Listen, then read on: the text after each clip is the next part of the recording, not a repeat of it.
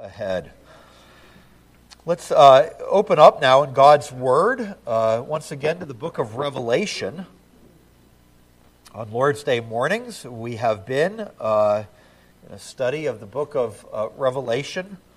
We come today to Revelation chapter 14 and verses 6 through 13.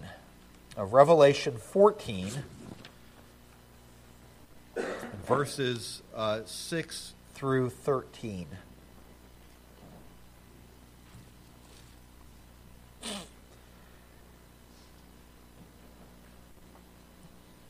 Let's now hear God's inerrant word.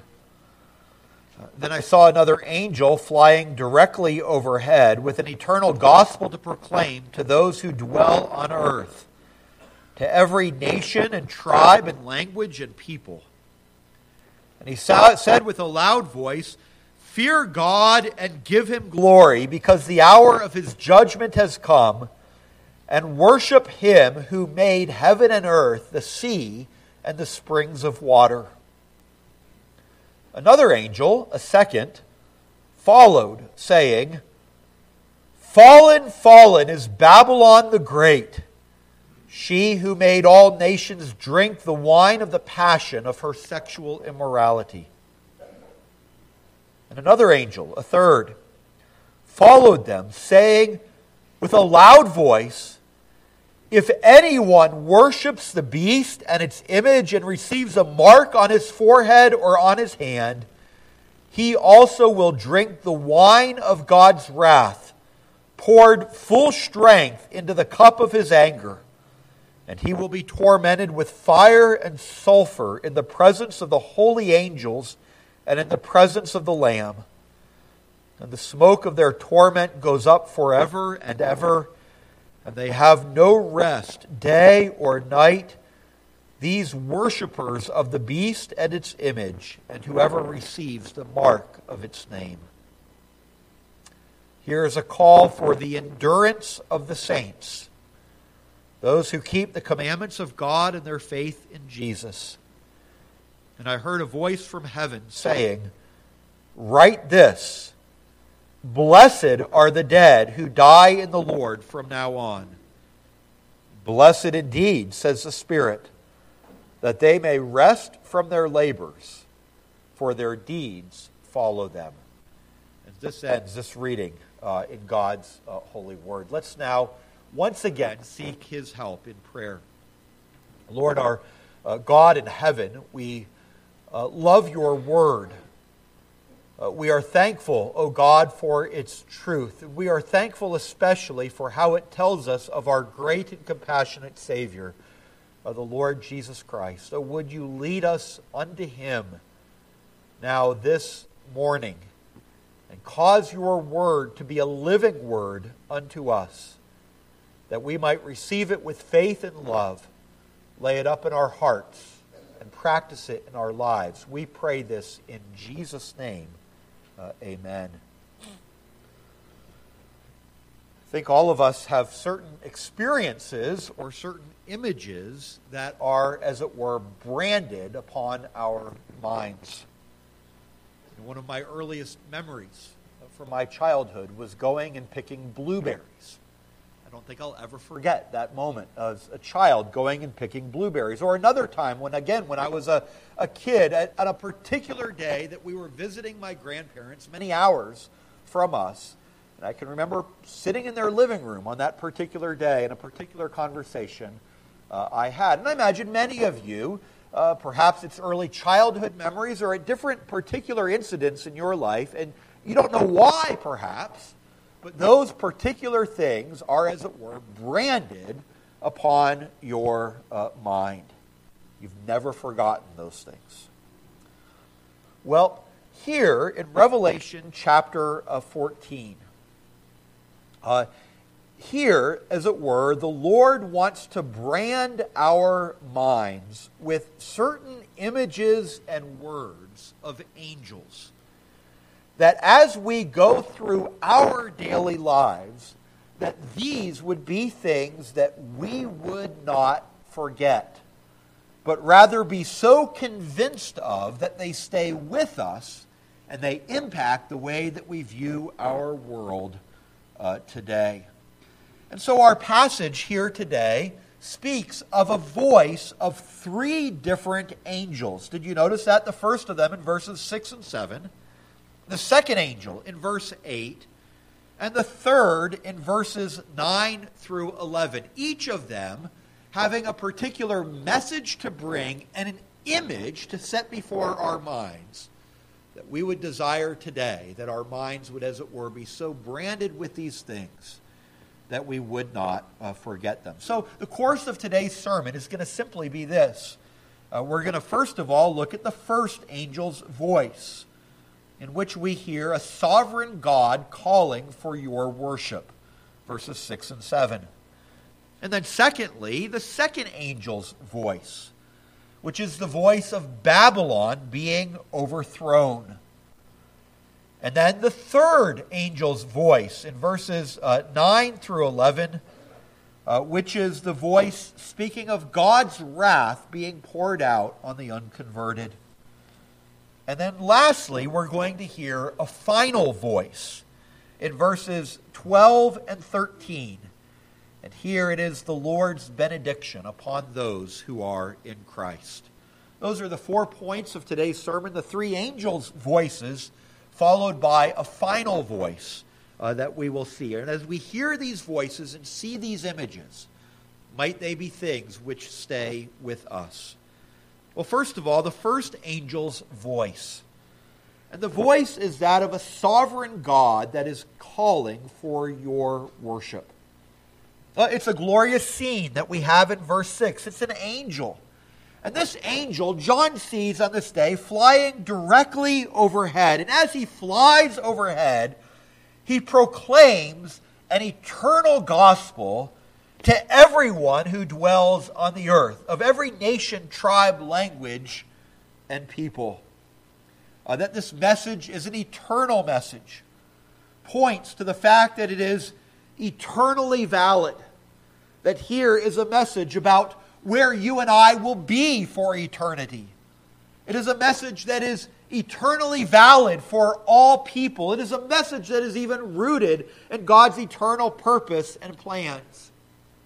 But not only is it an eternal gospel, it is one that is proclaimed, it says, to all people, to those who dwell on earth, to every nation and tribe and language and people. It's that same phrase that's used of those who the redeemed will be, taken from all the earth.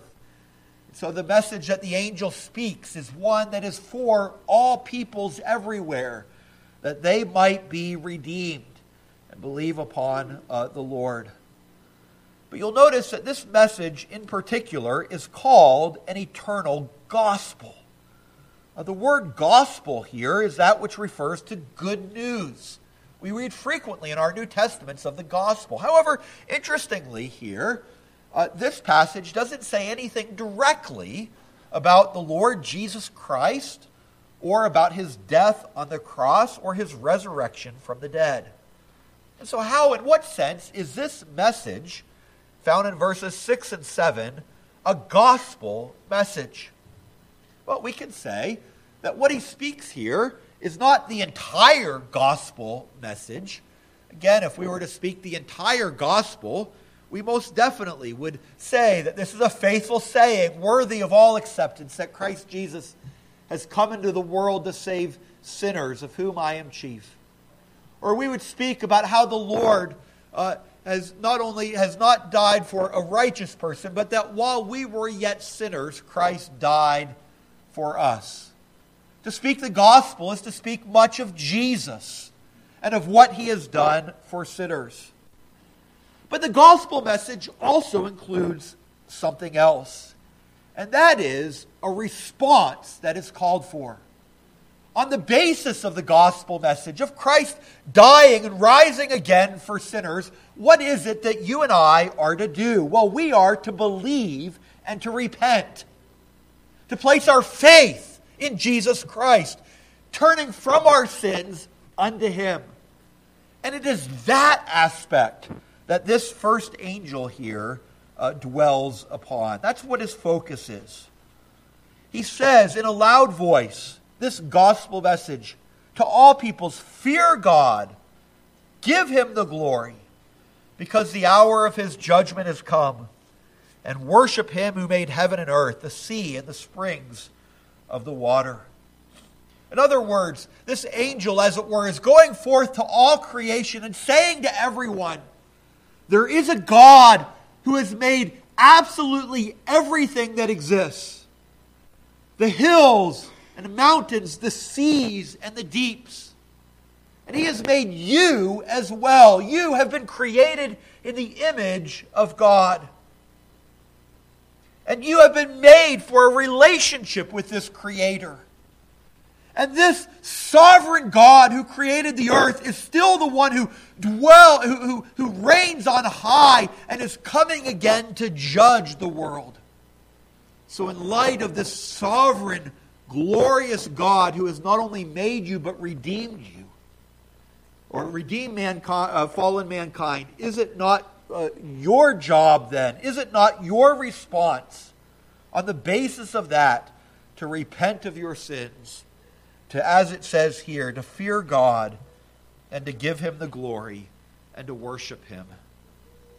You know, Paul uses much the same method of address, actually, in the book of Acts. Acts chapter 14 and verse 15. There he is speaking to people in the city of Lystra. It's a city in which he's eventually going to be stoned for the message that he brings. But he there says in chapter 14 and verse 15, men, why are you doing these things? We also are men of like nature with you, and we bring you, here's the word, good news, or the gospel. And what does he say that they should do? That you should turn from these vain things to a living God, who made the heaven and the earth and the sea, and all that is in them. And so there Paul says, I bring you a gospel, good news, that because of Christ's redeeming work, you should turn from all of these vain idols and worship and serve him. And here in Revelation 14, the angel, as it were, goes forth with that same message. There is a God of all sovereignty. Turn unto him, worship him, believe in him. You know, when our Lord Jesus Christ began his public ministry, it was actually in much the same way. What was, as it were, Christ's first word in his public ministry? And it was the word to repent. To repent. Mark chapter 1 and verses 14 and 15. There we are told that after the ministry of John the Baptist, Mark 1, 14 and 15, after John was arrested, Jesus came into Galilee. And what did he do? He came proclaiming the gospel of God. There it is, the language again, the gospel, the good news. And what did he say? He said, the time is fulfilled and the kingdom of God is at hand. Repent and believe the gospel. So, dear friends, part of this good news is that you and I, now, by his grace, are called to turn from our vain, worthless idols and worship the God who has made us and who is coming again to judge the world. And I just simply ask each one of you, is this image, as it were, branded upon your brain? That of the Lord who is high and lifted up, who rules over all things, surrounded by the angelic host, the creator of the universe, the Lord of time. It is this God who has made you and made you for himself and made you for his own glory. That's why you're here. Children, have you ever asked that question? Why am I here? Why do I even exist? Adults, do you ask that question? What is this life all about? Well, the Bible says the life is about there's a sovereign God who has made you for his own glory. Do you see him in all of his splendor? You are made for him. And he calls you to fear him and to give him glory and to worship him. And so can I, like this angel, call you to do the same things today? Can I ask you, first of all, do you fear this God? Do you reverence Him, this sovereign Lord, over all other things?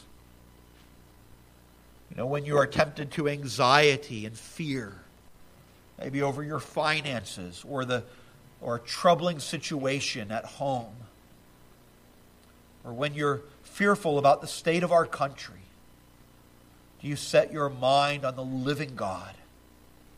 Do you remember that He is the one of all majesty and holiness and greatness, who is above all things? Do you fear and reverence Him? But not only do you fear Him, do you give Him the glory? Do you desire that all of your thoughts and your words and your works would not lift you up, but lift Him up? Would redound to His praise, would make much of Him? Do you desire that your life would be consecrated in every part for the glory of this sovereign God? And not only do you fear God and do you give Him glory, but do you worship Him as well? Is that the most important thing in your life, that you worship this God? Do you worship Him privately and in your families? And most importantly, do you gather with His church and worship Him? And is the worship that you bring to this God the worship that He desires? Do you remember the kind of worshipers that the Father is looking for? John chapter 3. It's those who worship the Lord in spirit and in truth. Are you not merely going through the outward formalities of worship, but bringing to God the worship of your heart, remembering that He is the sovereign, glorious God? And so do you fear Him above all else, glorify Him, and worship Him? That's the first voice of that first angel. Okay, to worship this sovereign God. Well, the second angel's voice now is heard in verse 8. And this is the second thing that I want, as it were, branded upon our minds. And that is the voice and the image of Babylon being overthrown. Babylon being overthrown. We see this in verse 8. Another angel, a second, followed, saying, "Fallen, fallen is Babylon the Great, she who made all nations drink the wine of the passion of her sexual immorality." Well, it's in the book of 1 John that we read of that evil triumvirate of the world, the flesh, and the devil. Now, what is Babylon here in verse 8? Well, Babylon's referring not to a particular city, but rather Babylon here is representative of what we would call the world.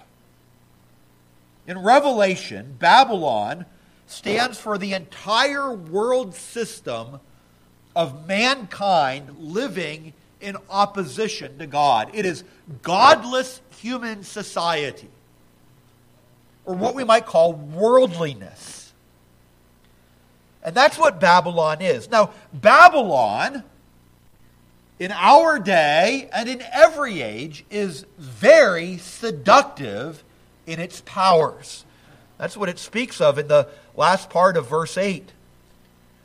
Babylon the Great, she who made all nations. It hasn't exempted any culture or any society in the history of the world. She who has made all nations drink the wine of the passion of her sexual immorality. Now here, this phrase of sexual immorality, it really stands for all types of idolatrous pursuits, much in the same way that it does in the book of Hosea. That same imagery was used in Hosea 2, what we read earlier. So it refers to all types of idolatrous pursuits, including sexual sin. Okay? But it's saying here that this world is living in rebellion against God.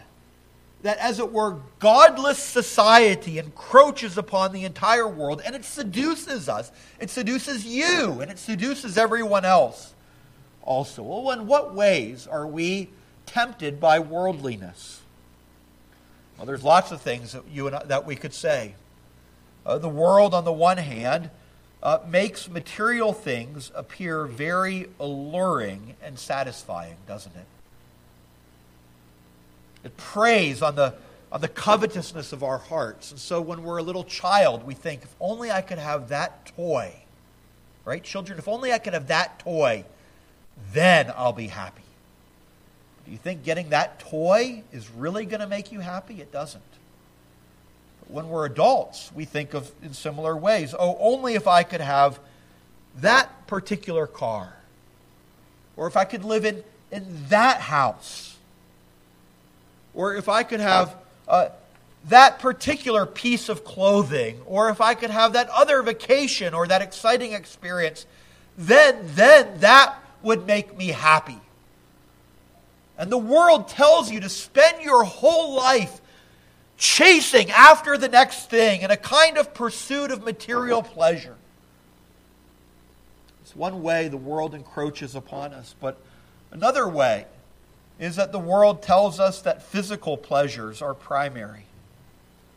It says to you that your body belongs to you and you can do, in fact, you have a right to do whatever it is that makes you feel good.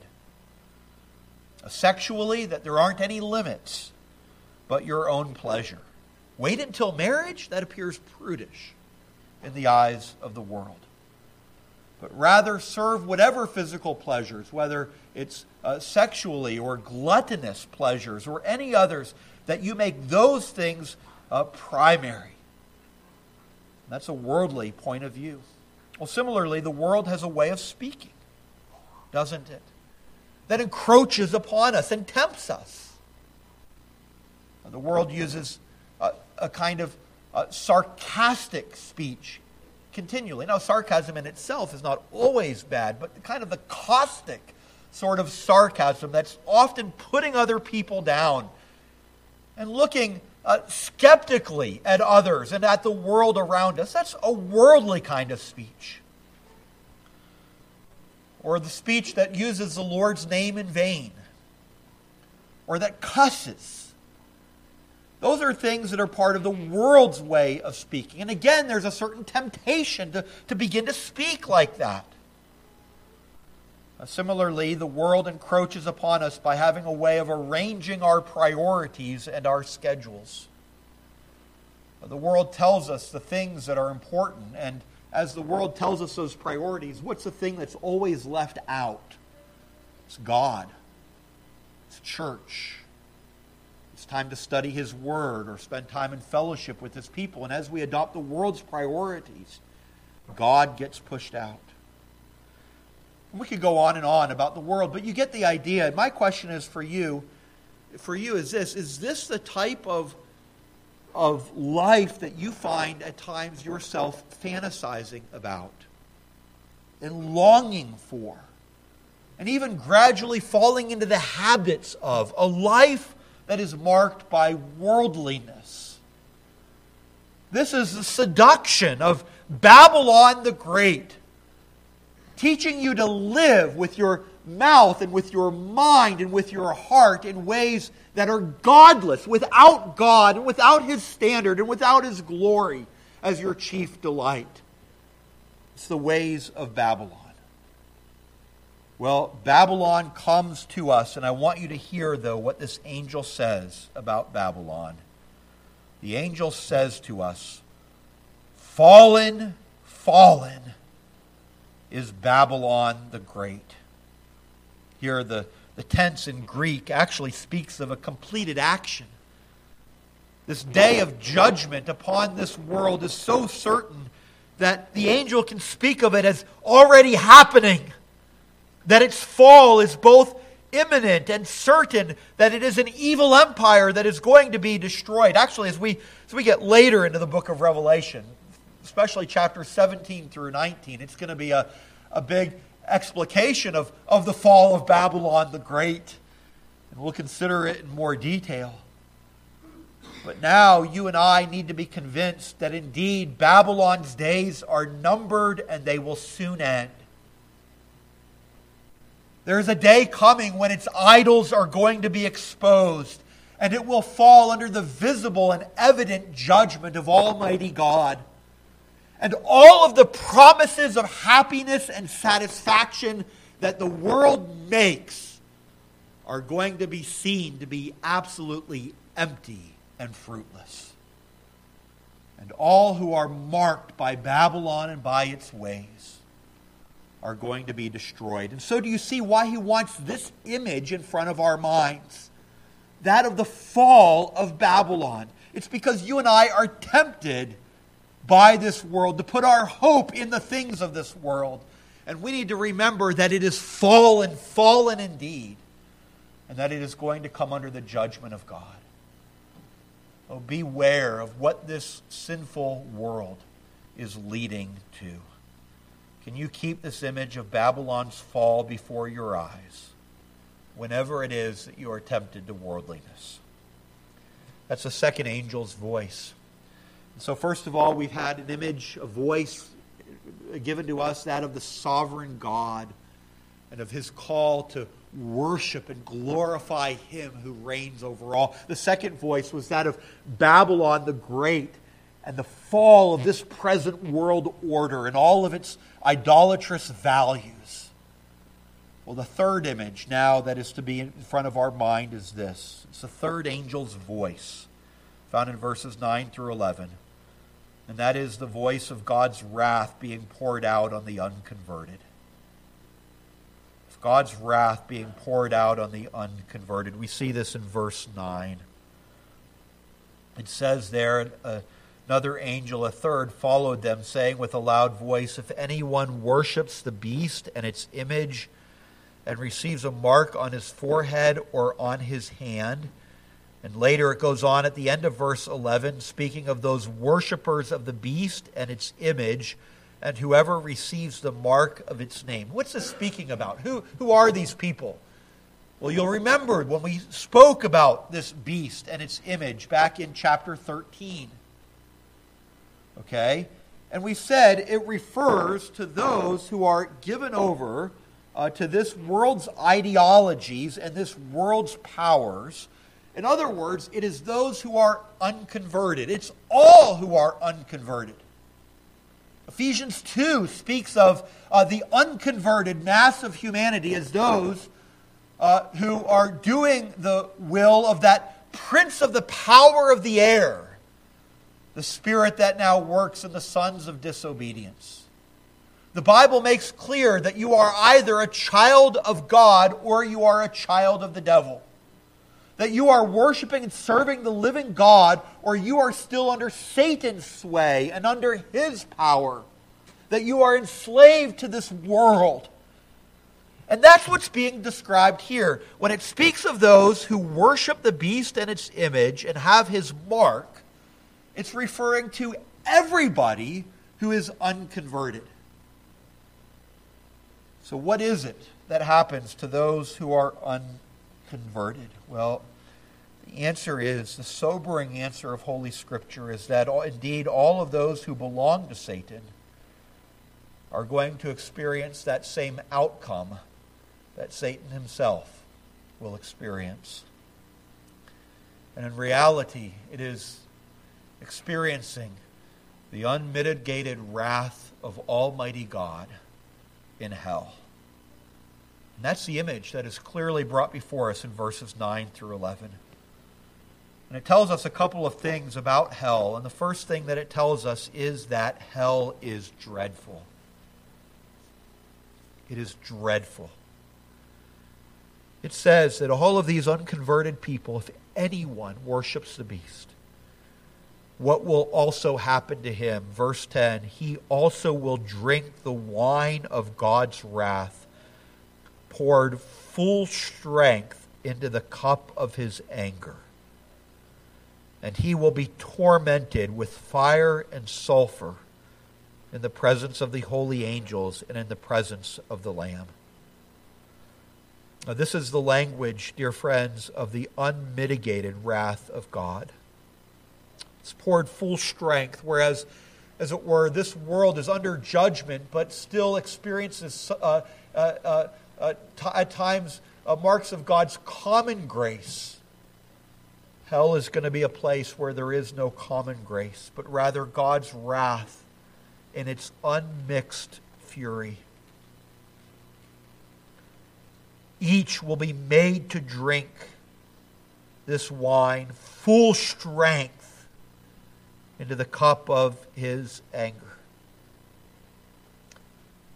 It uses the language there of fire and sulfur. Sulfur or brimstone refers to a type of asphalt that is found particularly in volcanic deposits that produce both intense heat and a terrible smell. It's an image that is frequently used for suffering under God's judgment. Now, a person might say, well, aren't these just metaphorical images, not literal? Well, it may be symbolic. I grant that, but isn't it the case that when the Bible uses symbols, it uses them because it can't fully describe the reality to which they point? The reality is never less severe than the symbol, but more. And as it were, these symbols, these awful symbols here, of fire and of sulfur, the unmitigated wrath of God in His presence, as it were, not just an impersonal wrath, but a personal wrath that is poured out upon unconverted sinners. What a dreadful place hell is. And it's exactly, though, what the rest of the Bible says about it, too. 2 Thessalonians chapter 1, verses 8 and 9, speaks about that time when the Lord Jesus is going to be revealed from heaven with His mighty angels. 2 Thessalonians 1:8, in flaming fire, inflicting vengeance on those who do not know God and on those who do not obey the gospel of our Lord Jesus. They will suffer the punishment of eternal destruction away from the presence of the Lord and from the glory of His might. That's what it's going to be. Or of Mark 9 in verse 48. Where our Lord Jesus Christ, who spoke frequently of hell, describes it as that place where the worm does not die and the fire is not quenched. Hell, dear friends, is a dreadful, dreadful place. The second reality about hell is that hell is everlasting.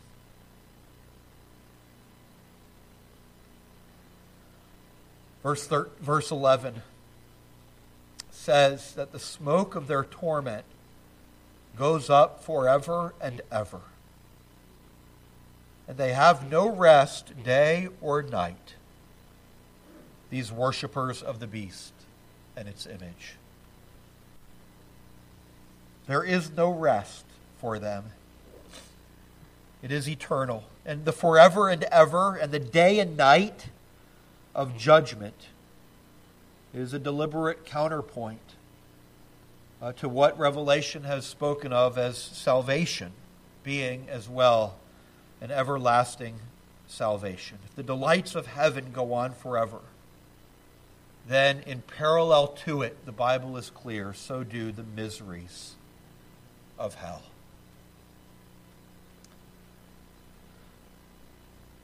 What hard words these are, but what truth.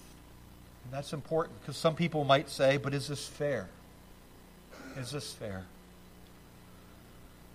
Well, Joel Beeke says this, and I think this is helpful. He says, we need to remember that the sins of the world are sins against the infinite and eternal majesty of God, and so they deserve infinite and eternal punishment. Friends, you and I cannot conceive of the greatness and majesty and infinity of this glorious God. And so to sin against Him is to make ourselves rightly culpable in His sight and subject to this infinite, everlasting punishment. You might say, I don't like it.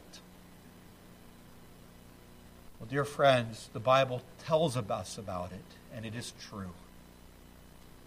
And friends, the reason that the Bible tells us about it, and as it were, with the voice of this third angel, seeks to brand this upon our brains and have us take this image with us, is so that you and I might turn in faith to the Lord Jesus Christ. As a preacher, do I want you to be scared of hell? And the answer is yes. I want you to be scared to death of hell.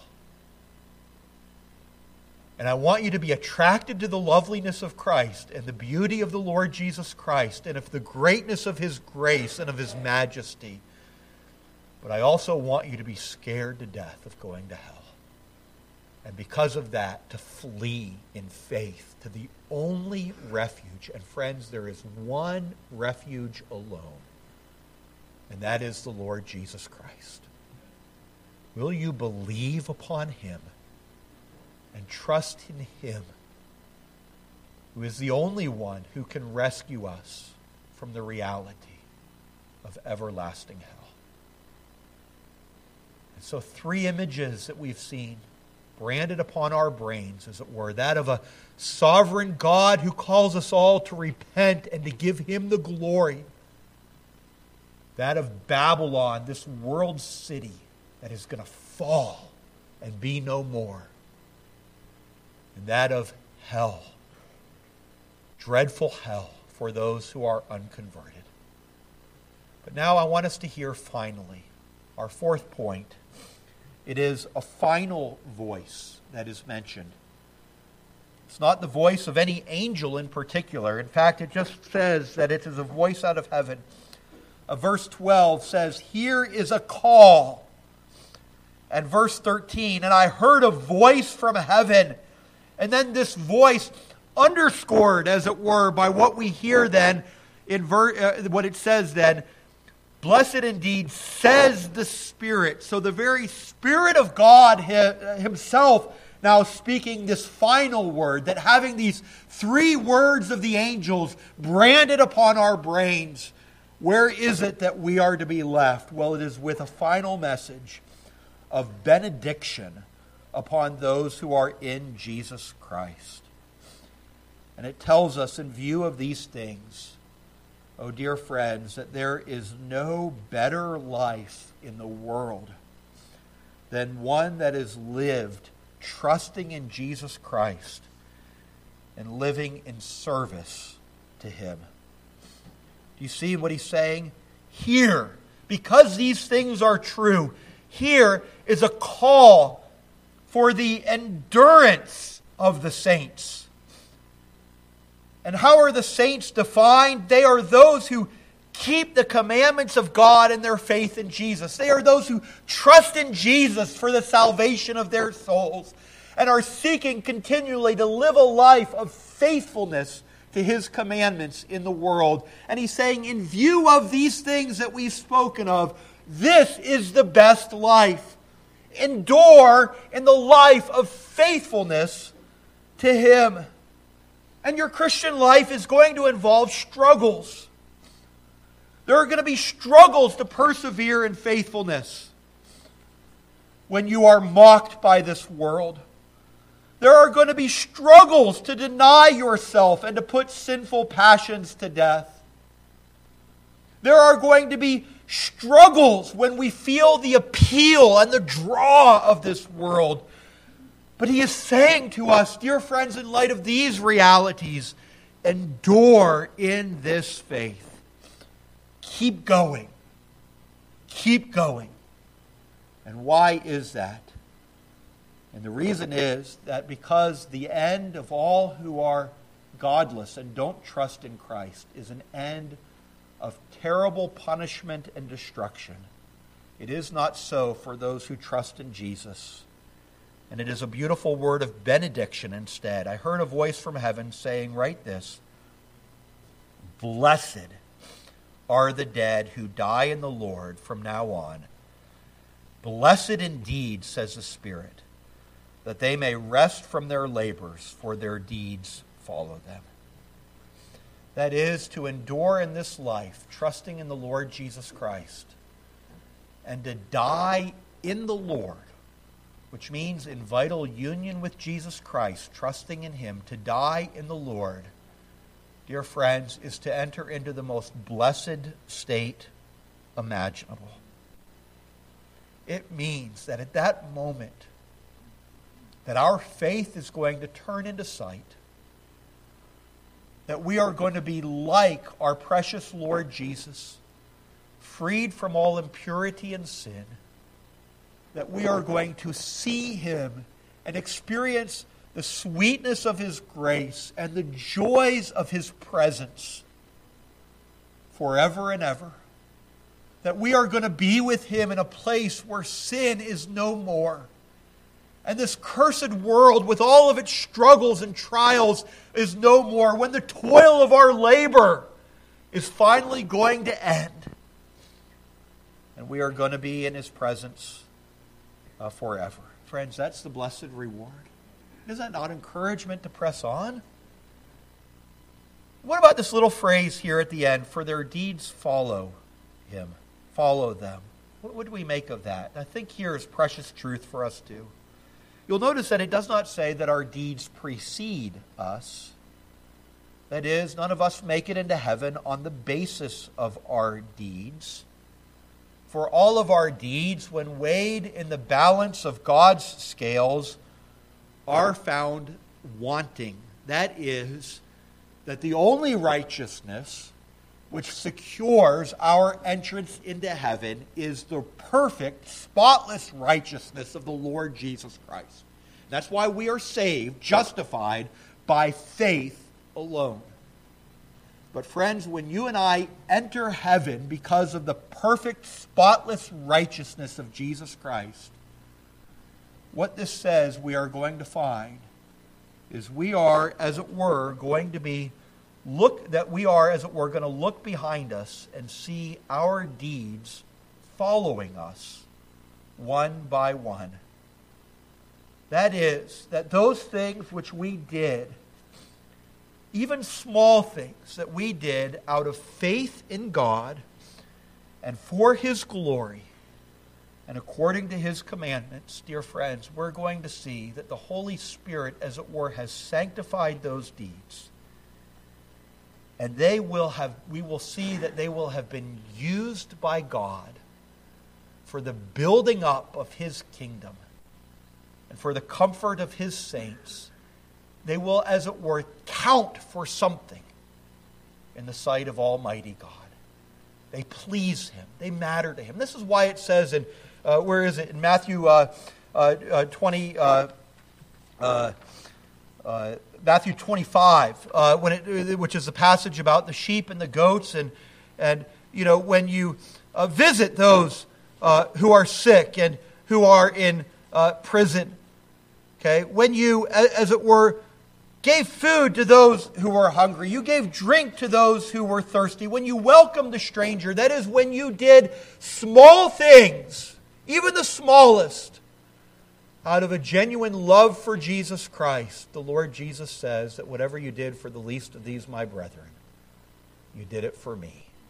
Our deeds, as it were, follow us. Not deeds of merit, but deeds that we were privileged to offer to the Lord and that He is pleased to use in the service of His great and glorious kingdom. Might we seek then, with these images firmly planted in our minds, to live our life for His glory, realizing that we do so under the watchful eye of a sovereign God who loves us.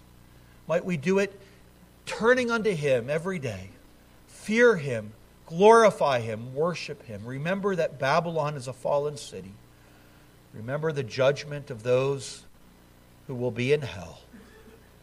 But remember as well the blessedness of all who endure and ultimately die in the Lord. Let's pray together.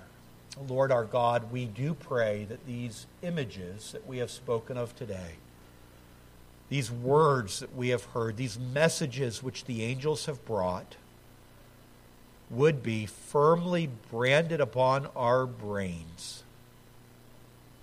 and that we would not forget them. And, O Lord our God, when we are tempted by this world, would we remember that it is soon going to be destroyed?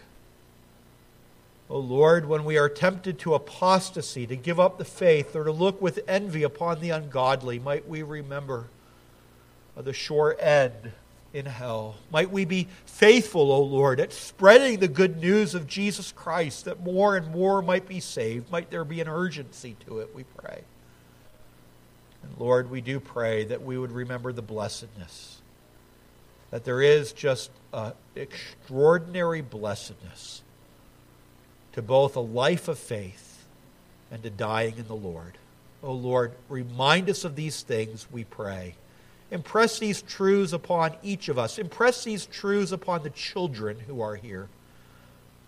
That they, O Lord, would, even from an early age, repent of their sins and trust in Jesus Christ, living for this only Savior of sinners all of their days. Do this, we pray, in Jesus' name.